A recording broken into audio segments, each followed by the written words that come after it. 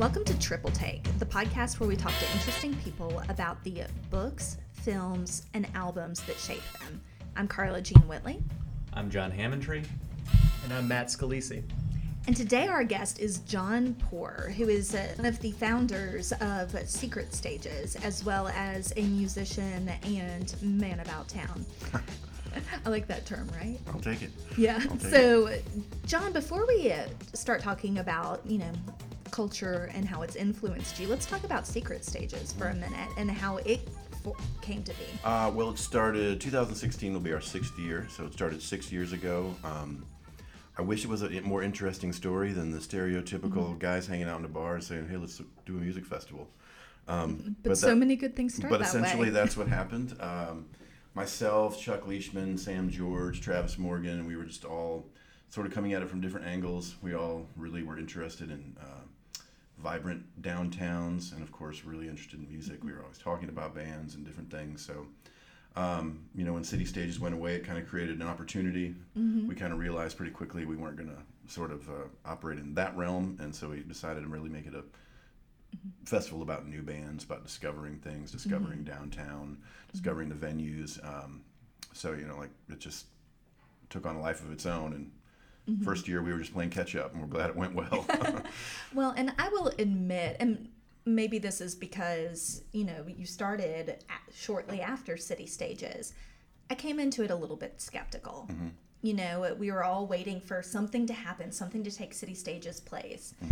And I was like, well, this doesn't sound like that. And no, it's not that. But that first time I showed up, I got it. Cool. I went into a couple of different venues that I had not been in before, even though at the time I was writing about music a lot. Discovered bands that I still listen to. The Bear Out of the Shoals is the first that comes to mind. I was like, man, this is awesome. Why isn't everybody here? And so you guys made a believer out of me really fast. Cool. It was really fun. Yeah, I think, when that first year, I didn't really realize exactly what it was going to become. And it wasn't, I think a lot of people thought it was going to be a City Stages replacement. The name I even those first few years would misspeak and say City Stages when I meant Secret Stages. And I think a lot of people felt like, well, wait a minute, this isn't nearly that big. And I think over the years, one, a lot of people have had your experience and gotten it. And even, like I say, I've gotten it. It took me a little bit of time to go, no, wait, we're doing something a little different. And it's got a place, too. I think, when Sloss Fest came around last year, we were like, oh, gosh, this is the City Stages replacement. And I think it had the opposite effect where it kind of put us in context, where people are like, okay, this is where I'm going to go see these great bands and this great lineup, and it's, going to be a big event. Secret Stages is where I almost did it again. Almost said City Stages. Secret Stages is where I go for, a nice weekend out. It doesn't cost me a lot of money, and I get to experience all these bands. And you got to love music. You got to want to go see some music, and you got to want to, have a little bit of an open mind. And maybe you're probably going to see something you don't like, and you're half a block away from something you probably would. So what? That happened to me at Sloss Fest too, and that's not Sloss Fest's fault. It's just different tastes. Yeah. So how has the festival evolved in the course of its 6 years, and is there anything we should look forward to in particular this year? Well, a lot of the evolution for me is behind the scenes. I had, no event planning, no business training, none of that stuff when this started. So things kind of going smoother behind the scenes is the main evolution that I see. I know that's not really very exciting for your listeners, but I think that we've, this year, what I'm excited about is I think the festival is going to look a lot better. We have our outdoor stage again. I'm really excited about the fact that on 2nd Avenue, you've got 3 venues, all that open up their back doors, and behind Rogue Tavern, if you can sort of picture it, is where our outdoor stage will be. So you're going to have a really central area where you can have an open container, walk out of Pale Eddie's, watch music, walk back into Rogue Tavern, keep your beer if you haven't finished it. So I'm really excited about that, and I think we've made a big investment in sound and production, so I think everything's going to sound really good this year. And all things that we've sort of done well in the past, but all that we can do a lot better.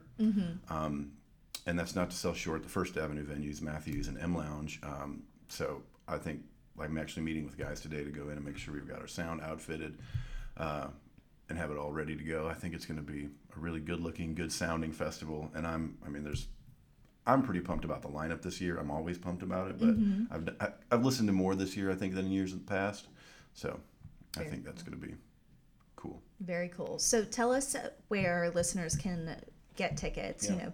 We are coming right up on it. You've got a couple days left by the time you listen to this. Yeah. Tickets are at secretstages.net, www.secretstages.net. You can get day passes, weekend passes, or VIP passes. I think right now on the website they are $20, $35, and $75 respectively. They'll go up. They'll stay online at that price, but at the event they'll go up a little bit. And we'll also have venue passes available. Like if you just want to go to Rogue Tavern, you can pay the venue charge. Oh, great. And just go to that venue if that's what you want to do. Very and cool. all the bands we really try to make an effort to really push the bands. These are bands that benefit from promotion. I mean, all bands benefit from promotion, but at this level especially. Right. Trying to find people like you who discover them and really get into them. So on the website, you can listen to, if they gave us videos, there's bios, there's songs, there's a whole radio player. So you can really do your research if you want to. Right. You're making it easy. Yeah. Is there anybody you're especially excited to see? Yeah, I've been answering that question with Sleepwalkers because, even though there's several, but they're on the top of my list they're in the top 5, but they're also on the top because we've tried to book them 3 times. Oh. This is the 3rd time. I think it was last year they were supposed to play the festival, and we did a showcase over the winter that they were going to play, and then just something came up on their end. Like, I think there was a health issue at one point, but they are fresh off of opening for the Lumineers on their last tour. Oh, cool. And I think they closed the outdoor stage on Friday night. It's just good pop rock stuff. I'm excited for them. Yeah. Really excited for Love More, sort of hip hop R&B, verging more toward the R&B side. Bunko Squad is a new band that has a friend of mine, Jerry Chapman, plays guitar, and the other guitar, Mark Kimbrell, is somebody who's been playing around town. I just love his style. So they're put together kind of a fusion thing that I'm excited to see too. Cool. I'm sure there will be lots more to look forward to as well. So let's talk about you. You're going to tell us today about the book, album, and film that have most influenced you. What are those? I feel like I chose the most banal things. I did Gabriel Garcia Marquez's 100 Years of Solitude for the book. Album, Miles Davis's Kind of Blue. And then I picked Star Wars for my movie. Yes, this is going to be fun.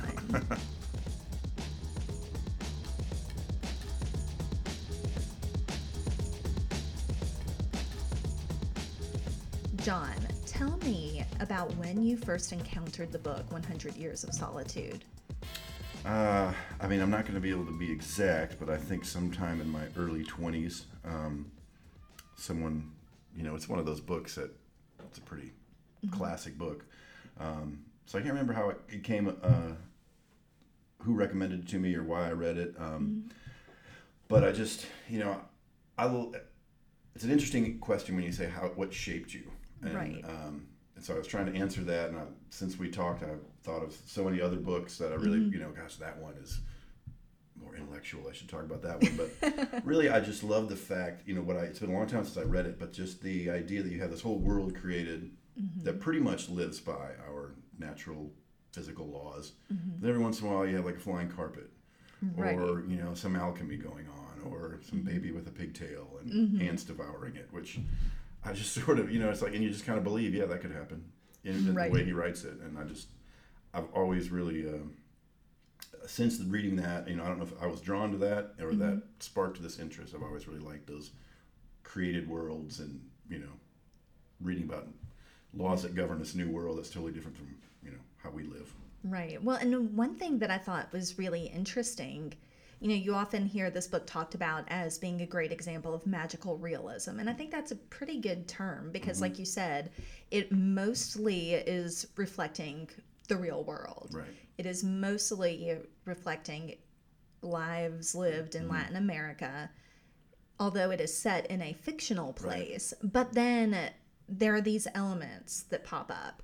And one of the things that comes up in the book is ghosts of the past. And, the book structure is mostly linear, but there is some circular nature to Right. it. And I think a lot about how our pasts shape us. And I wondered if you saw any parallels or if that sparked any thoughts about your life and how it brought you to that point. Yeah. I guess the way that the part of sort of related to that attracted me about the book is, I guess not so much the reflection aspect, is just how things, are the same for so long, and then there's just sort of a monumental shift, in that book. There's maybe a character goes off and you forget about that character, then all of a sudden that character comes back. I know, like I said, it's been a while, but I know there's different, wars that come and go. And I've always really liked the idea that, I don't know, relationships and things, they change. Like you think your relationship with your parents, you got it down. You know how you relate to each other, but you go from 15 to 20 and it's vastly different. Oh, yeah. From 20 to 25, it's vastly different. And I don't know if I know how to put into words, but that sort of idea that, things aren't, even when they seem static, they're really not. There's still fluid things happening and changing, and maybe they don't manifest themselves for a while. But that's kind of what I got out of that book a lot, Yeah. Well, in your early to mid 20s, that's sort of, or for me at least, that was when I was starting to understand those things for the first time. So it seems appropriate that that's when you came to the book as well. Yeah. That is a time of significant growth. Exactly. And a time that I am glad that I no longer live in. That's true. But then, of course, solitude is a big thing in the book. It's right there in the title. Right. And sometimes I think I might like 100 years of solitude. But, it also made me think some about the way that isolating ourselves can affect who we are and what we experience, but then also the way culture influences us. Do you have any thoughts on how that relates to you? Well, I will say, I don't know if I would go into, for me personally, I haven't spent a lot of time isolated so much in the real literal sense, but I was talking to somebody about this recently. I grew up, I was 5 years behind my brothers, so they were always together. They were a year apart. I was 5 years. So I was not an only child by any means. I mean, I had great relationships with my brothers, but, I had left to entertain myself a lot. Right. I played tennis, single sport, mostly singles, a little bit of doubles, but it's not a team sport. And I've just never done a lot of the joining of groups and whatnot. So I do think that, isolation, the other book I was going to bring up was Siddhartha, and just the idea of like the single personal journey and sort of being that kind of isolation definitely appeals to me, or I relate to it, I should say. Yeah. I think it's so interesting to consider how we experience that even in our own family dynamics. So my family, the three of the four kids are actually in about the same order, the same distance apart that you described. I'm 35. I have a sister who is about to turn 34, and then my other sister just turned 29. And I remember for the longest time, Kristen and I, the 34-year-old, we kind of palled around together. And then when Cheryl came along, it became the two of them. And I felt like I was the one who was sitting over here. And I kind of preferred it that way in some senses. I was like, you guys leave me alone. You're loud. Right. And, but it's fascinating how that shows up in different elements of life, whether that's in our workplace, as some of us prefer to work solo, whether it's within our family dynamic. Yeah. It's all pretty significant to how it affects us. Yeah, I definitely feel like it's funny because I definitely crave being around people, and I think I'm a very social person in the right mood, but the way my life sort of shakes out, I get plenty of time alone, so I'm usually not, it doesn't come up too much. I'm like, oh God, I got to be alone, or I got to need the solitude. I just get it because it's just the way it seemed to work out. Yeah, well, that works out nicely. Yeah. Well, and the last thing that I wanted to touch on was Gabriel Garcia Marquez's writing style. He incorporates so many different elements, different points of view, stream of consciousness, cinematic techniques. And I wondered if any of that has influenced you overtly or perhaps subconsciously as a musician, a songwriter. Maybe not consciously. I mean, I love his writing style. I've read several of his books. It's been a long time since I've read any of them. I've read his... I think the first half of his autobiography. I can't remember if he ever finished it. He only went through like half his life. but I do really, like I said, I dig the content of what he writes. But to me, there's just sort of a straightforwardness to it, that I really appreciate, even though he is, he doesn't get too flowery with the language, and I appreciate that. I'm not, if we were talking, maybe when we get to Miles Davis, I can talk more deeply about the subject matter and the art. I'm not much of a, real knowledgeable in the styles of writing. It's sort of like when I used to sell wine, people were like, I don't know anything about wine. Well, do you like it? Then you like that wine. Yes, exactly. It doesn't matter if you're supposed to or if it's cheap or whatever. And his books, it's just like every time I go sit down to read one, I just like this. I like the way it flows. It just appeals to me. Yeah. And I love Latin American writers. There's a few that I've written or read. For some reason, that culture is so vibrant, and it's I don't know. I think, I'm not saying it's easier to write about, but the imagery is sort of already so good that if you get someone writing about it well, it's really appealing. Well, and I think one of the secrets of good writing is that you're not thinking about the mechanics of it. Right. You're just caught up in what's happening in the book. And it sounds like that has certainly been your experience with this one. Well, I might have to read it again now that we're talking about it so much. It's been a long time. Well, good. That's like half my point in doing this podcast is making people read books. So, well, wonderful. Thanks so much.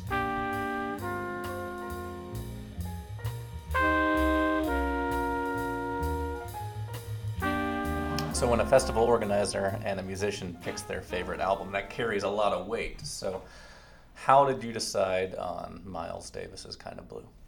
Well, I was really trying to answer the question of pick an album that shaped you.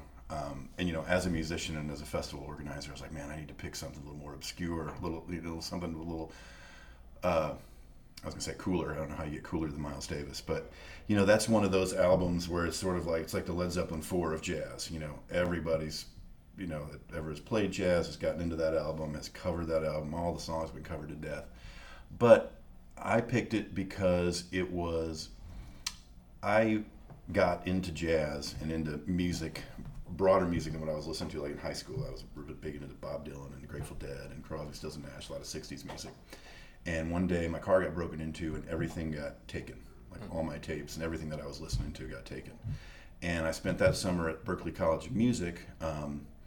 And I just was like, well, I'm going to take the jazz stuff rather than the rock stuff because I already know a little bit about rock. And, I think it was after my first solo, the teacher looks at me and goes, you need to listen to some jazz. You need to go out and buy this, this, this, and this.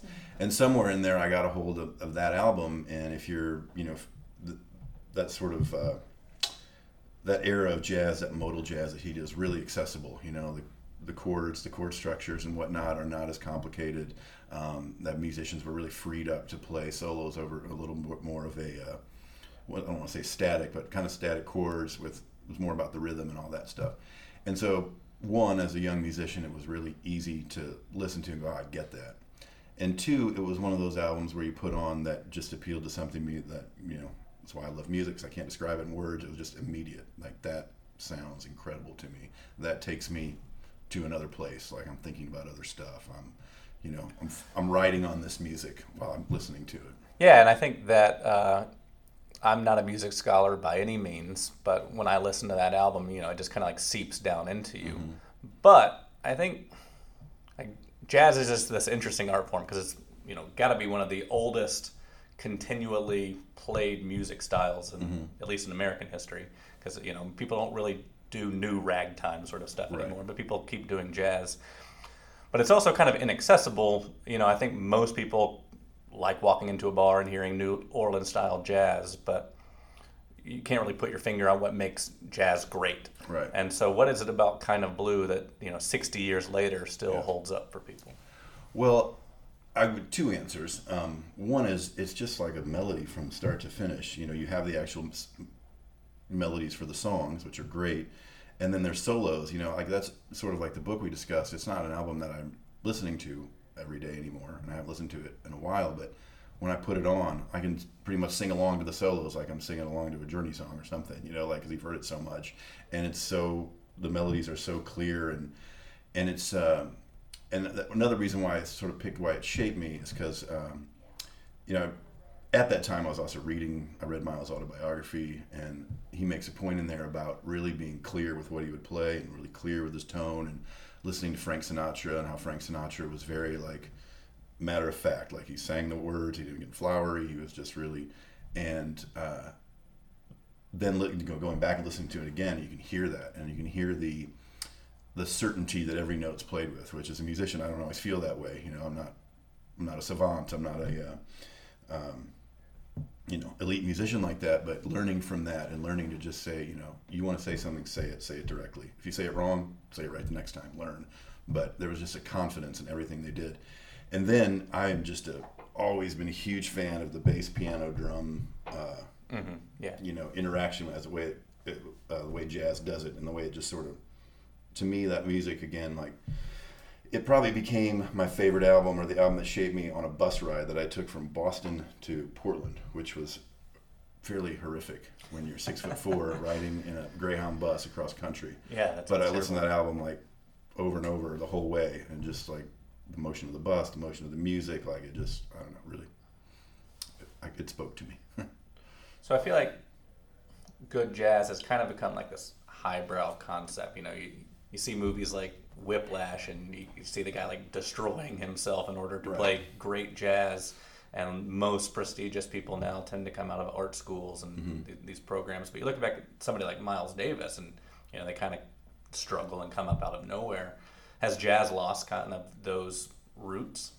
Well, I would maybe disagree with you a little bit about Miles Davis, simply because, I don't know his story real well, but I believe he came up in St. Louis, and he had a structured upbringing, and he was learning the trumpet, and he had, I don't know exactly what his schooling was, but he wasn't just, left to fend for himself. Right. And then when he went to Juilliard, he kind of eschewed the classical training, but he was out getting taught by Dizzy Gillespie and people like that, Charlie Parker.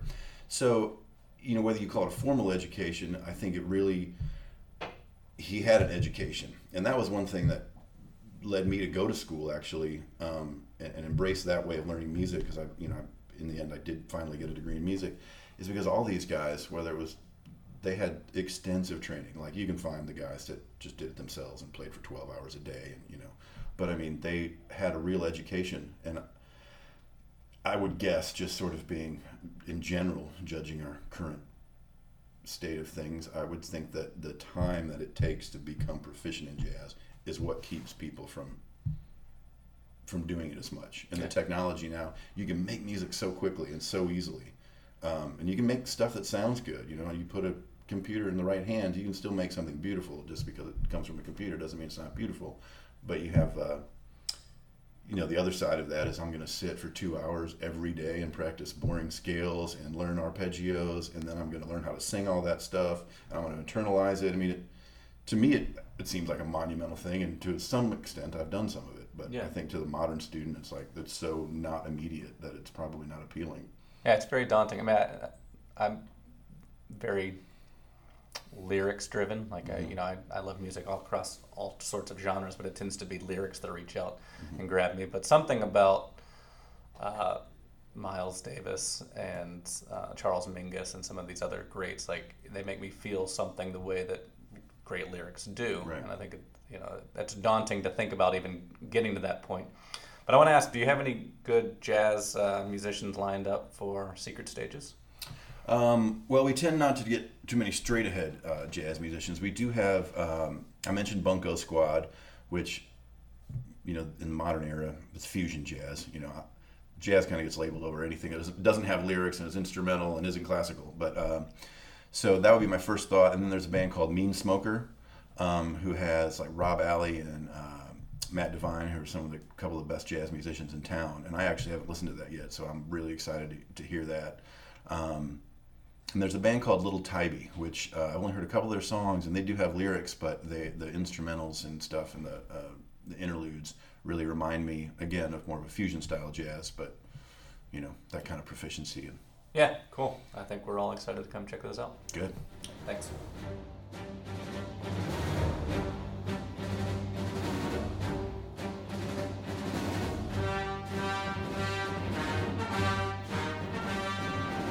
All right, so Star Wars is your choice for the movie that shaped you. First off, did you grow up with it? Yeah, pretty much. I mean, it came out, 77, so I Right. was 4 when the first one came out. Okay. So it was, I've thought about this a few times. I don't know when I saw it. I don't remember, like, in that period if VHS came out or how I saw it, but I knew the whole story and I'd seen it when the second one came out. And I remember where I was when someone tried to tell me that Darth was Luke's father. I was like, no way. That's not happening. I can't deal with that. But So let's for our purposes, we'll stick to the first movie, Yeah. but we can certainly talk about the whole Yeah. thing, because I mean it was up until this unpleasant prequel thing happened. This was a singular kind of story Mm-hmm. that anybody who I think grew up in the late 70s, early 80s, especially probably particularly boys, because they Right. pushed it on us a little more. This was one of those kind of iconic pieces of pop culture that we grew up with. Were you a guy that had a lot of toys and lunch boxes and stuff Oh of yeah, Star I Wars? didn't have the lunchbox, but I had the toys for sure.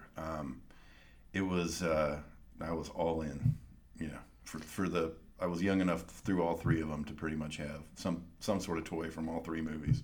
So I've got a theory linking some of your stuff that you've talked about here together. So particularly with 100 Years of Solitude, I think the magical elements obviously are part of Star Wars, but I think also you mentioned in that conversation the appeal of stories like the story of Siddhartha to you, and this sort of singular Yeah. hero's journey type thing, and how that kind of links to how you grew up as you're a person who you felt like you were on your own path. Is that you think a part of the appeal for you specifically of Star Wars, is this story of one guy having to figure it out for himself? Yeah, that was something I was thinking about when I thought about having this discussion. What's something broader about Star Wars other than all the lights and Sure. awesome effects and stuff. But yeah, that story has always appealed to me. I don't know. Sometimes I think I'm stunted in that story. I like the idea of figuring things out, and it's still with me now. I'm in the middle of making an album, and a lot of the lyrical content is sort of about that, just about, the search. I much prefer the search to the find, so to speak. But you still want that moment where you can pick up the X-wing out of the swamp all of a sudden. Yeah, Yeah. sure. Yeah, there's got to be some growth. Right. So when you did kind of ultimately see this thing that was a big part of your childhood and a big story for you start to get revisited in the late 90s, and now they're doing it again, obviously. How do you feel about all of that? Are you a person who likes returning to these Yeah. old things and trying to bring them back? I think one of the things that appeals to me about Star Wars so much is the way they told that story. It was real. There's just a lot of economy in it. Again, I mean, sort of back to talking about the way Miles Davis plays or the way Gabriel Garcia Marquez writes. I just feel like, and this comes from being an adult and watching it again, but all the stuff they didn't show you and didn't tell you. I mean, if you watch that first movie, there's like not that many scenes, really. They just allude to this thing. And so the illusion of what alluding to what Darth Vader is and how he got that evil is like, I want to know it, but now that I've gone back and found it wasn't as cool as just going, this Right. is just a big dark figure that's evil, and you don't really get to know why. So It feels bigger when you never see what actually was behind it. Yeah. Yeah, I mean, I definitely wanted to see that story, and for me, the newest or the prequels, it's like you put it all together. I go, yeah, I get some of that story that I love. And I get a whole lot of other stuff that didn't need to be attached to it. I think a lot of us agree. But, Sure. So I do like going back and getting that. I crave it. I crave finding out where they're going to take them. I get a little disappointed. That I like to think that Stephen King, George Lucas knows how it all goes. And I want to know that story. I'm not really going to get to. I'm going to get to hear it filtered somewhere else. And maybe he lost the right to tell us that story with the first 3, the newest, the prequels. Sure. But it's like I really love like the way television series are now. Like something like a Breaking Bad. Yeah, it's 5 series, but it was a contained story. It had a start and an end. They didn't get lost in trying to, which leads me to say like Lost did, the show, where you're just like, Right. you're just writing episodes, doing a great job, but you're just writing episodes and give us the candy Yeah. every week. Whereas I felt like a lot of series that I love is like you just told a very contained story, and that's what I love about that first trilogy. Like I'm too addicted to it and too into it not to get into the new stuff. But that was just such a nice contained story. Yeah, and I think when you contain it too, when you know that there's a start and an end to it, that's when you can actually tell this story about transformation. Because if you don't know where you're going to stop, you kind of can't do that narratively. Yeah. But that's obviously a big part of the appeal of Star Wars to you, is it's this story where the guy starts one place and he changes, and we get to see all of that happen. And Breaking Bad, you threw in there as I mentioned, but that's very specifically another one that does that, I think. Yeah. So that seems to be kind of a theme there. So one other thing I want to definitely touch on here is the music of this movie. To me, I don't know that I can think of another movie that benefits more from its music than Star Wars. It's such a huge part of what that movie is and why it feels like it does to us. It's funny, a movie like that, like I have friends and musician friends, and I have one of my best friends who used to be my roommate. They get real into scores and obviously I know John Williams, know what he did for that movie, but when I watch a movie like that, it just tends to become part of what I'm watching. Like I don't, until multiple viewings, I don't detach the score, unless, some shows or a movie like uses a song in a specific place that maybe I know from somewhere else or something like that. But it is, I remember guys when I was at school, they were score nerds, and they'd be sitting there watching another John Williams, Raiders of the Lost Ark, and they'd be talking, and then the music comes in here, and you listen, and then this happens. And watching somebody do that kind of educated me, like how important, it's like I knew intrinsically the score is important, but sort of watching how that gets done, and people that were studying film scoring, having them point out to me, like, see if that cut happens right there. The violin comes in right there when that happens on screen. Thinking about it in that detailed way is not something I do naturally, but when I take the time to do it, I enjoy it. I think one cool thing about, just to touch on what John Williams does so well with that score and a lot of the other ones too, is it's such a huge part of how you end up feeling that narrative, that when you listen to the music out of context later, it's still, you feel the story beats. So, is that something that, especially when you ever work on music where you're not necessarily working with, with lyrics, where you're directly telling a story like that, is that something that plays into what you do as a musician? This idea of like, maybe it doesn't mean the same thing to everybody, but to you, these certain pieces of music kind of bring back a specific, narrative for you, or almost make you sort of tell a story for yourself. Yeah. Yeah, I think that when I make music, I'm not quite as deliberate as a lot of folks. I kind of do some trial and error stuff. I like to find out where, get very good musicians to play with me and give them a lot of freedom. So I'm not always trying to create like those kinds of things that you're talking about, but when I come back, like I'm kind of referring to the thing that I just recorded, which was we just did a bunch of jams, and then I went back through them and turned them into songs, myself and a producer, and it was interesting trying to find like basically what you're talking about, like where's a hook, where's a thing that's sort of telling a story, where's the motion in this, where's the thing that's going to make me want to listen to it again. So I don't know if that was really answering your question, but it's trying to make music for something specific. Like I think film scoring would be hard as heck for me, because I would love to try it someday. I should probably just get a film and do it, because like when you're in school, they give you all these rules and parameters, and you come up with something cool because you have to do it in the rules. Right. When you have no rules, sometimes it's hard to get things done. So I should try it, but I think that sounds really difficult to me. Like if I were to ever reach a point of musicianship where I had any clout and someone called me and said, "Hey, I want you to write a song for my new film," I'd be terrified. I'd do it, but I'd be terrified.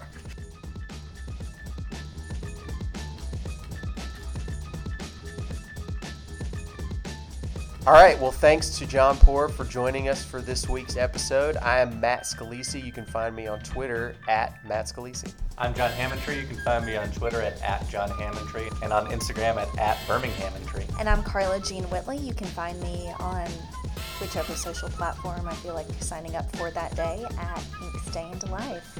We'll be back to talk to y'all again soon.